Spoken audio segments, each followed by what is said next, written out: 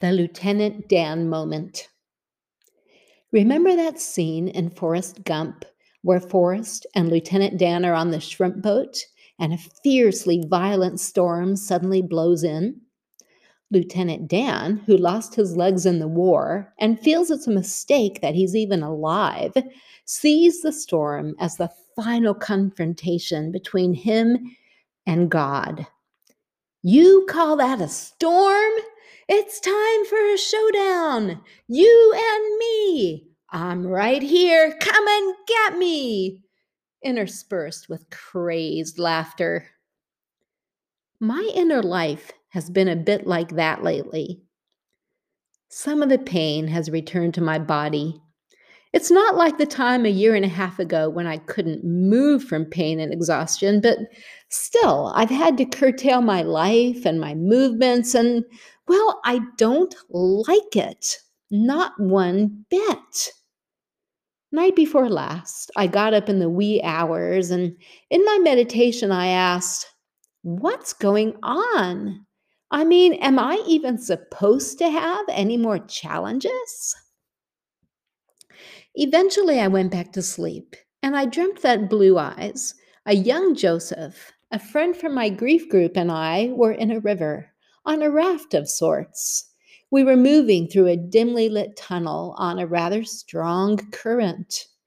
Then Joe fell behind, and he was swimming on his own some way to the rear of us. I kept looking back and calling, "Are you okay?" And he was. And then, suddenly, he wasn't. The water was taking him down.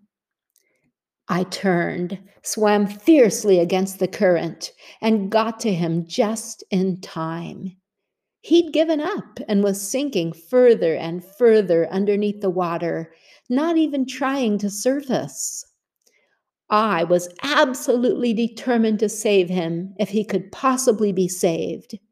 With superhuman strength, I got his head out of the water, and then I dragged his inert body to shore. Once I realized he was okay and got over that, I was bummed, thinking that what could have been a really fun experience had turned instead into the most difficult event of my life.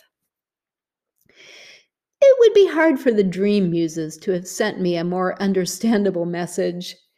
Joseph had regressive autism, which meant he was fine until he was about 2, when he began to drown.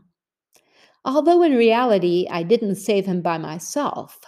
That fierce determination, that superhuman mama toughness was very real to me. So was, and is, the disappointment, the grief, that what I'd hoped would be the joy of raising a kid was instead the most difficult life experience I've ever had. Yesterday, I listened to an interview with Michael Singer, author of The Surrender Experiment. He said that the biggest obstacle he sees people encounter is that they don't want to go there. They don't want to surrender to the tough stuff, the pain, the painful feelings. If you don't surrender to them, he says, they stay around.